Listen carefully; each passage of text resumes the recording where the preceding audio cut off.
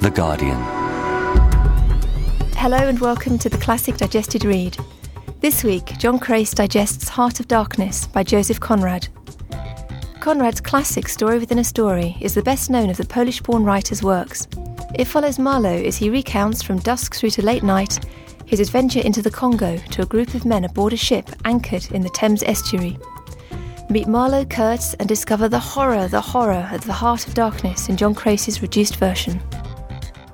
Heart of Darkness by Joseph Conrad. The flood had made, and the only thing for it was to wait for the turn of tide. The sea reach of the Thames stretched before us. What greatness had not floated on the ebb of that river into the mystery of an unknown earth? The dreams of men, the germs of empires. Between us four was the bond of the sea, making us tolerant of each other's yarns. Which was just as well when Marlowe, sitting serenely as a Buddha, began his 2-hour Freudian critique of colonialism. This also has been one of the dark places of the earth, he said didactically, ensuring we should not miss the parallels between the Romans in Britain and what was to follow. Many men must have died here. The conquest of the earth is not a pretty thing. All that redeems it is the idea. He broke off to let his words hang portentously. We waited patiently for him to continue. There wasn't anything else to do. I don't want to bother you much with personal details, he said eventually. But I'm going to anyway. When I was a little chap, I had a passion for the blank spaces on the map. And there was one, the most blank of all, that I had a hankering after.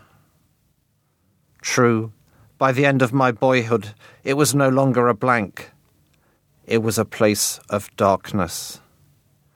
Yet like a giant snake, ensnaring me with its phallic symbolism, this mighty river drew me in, and I got appointed as a steamboat skipper.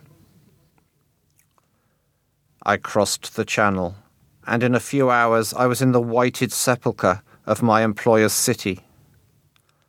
I saw the company doctor, inspected another map which showed the river coiling snake-like through the darkness, and said goodbye to my aunt.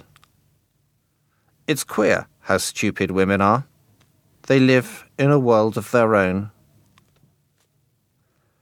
As the steamer made its way along the serpentine channel of the river, we passed several settlements where many niggers lay dying in the service of the company. We eventually disembarked, and in the company of a vastly overweight, unattractive white man, the very obvious physical embodiment of imperial greed and exploitation, began the 200-mile journey on foot to the central station. I arrived to find that my steamboat had been sunk, and I kept myself to myself, content to overhear snippets of conversation about a man called Kurtz. "Who is this Kurtz?" I asked at last. "He runs the inner station," the manager said. From this reply, I inferred that this man was afraid of Kurtz, as if he held up a mirror to the moral bankruptcy of Belgian colonialism, while somehow escaping judgment himself. 2 months passed, time which I spent being charmed by the snake-like properties of the river as it slithered its way into the wilderness of the jungle id, before my boat was seaworthy, and I could set off in search of Kurtz in the heart of darkness. I had on board with me several white men, whom I shall meaningly call pilgrims. A bunch of cannibals, surprisingly jolly fellows when not eating rancid hippopotamus, and my sturdy, silent helmsman.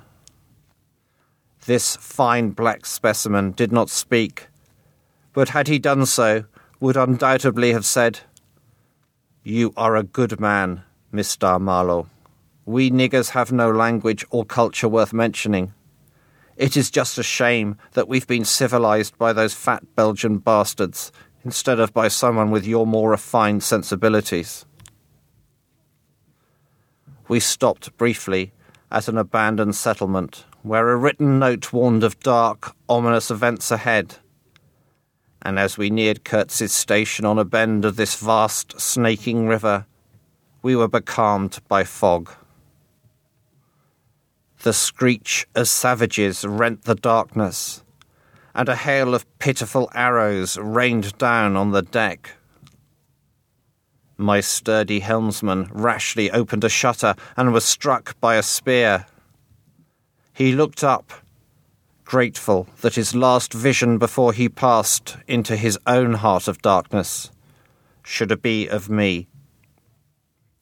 I patted my pet affectionately as he died, before tossing his body into the murky darkness of the snake-like river.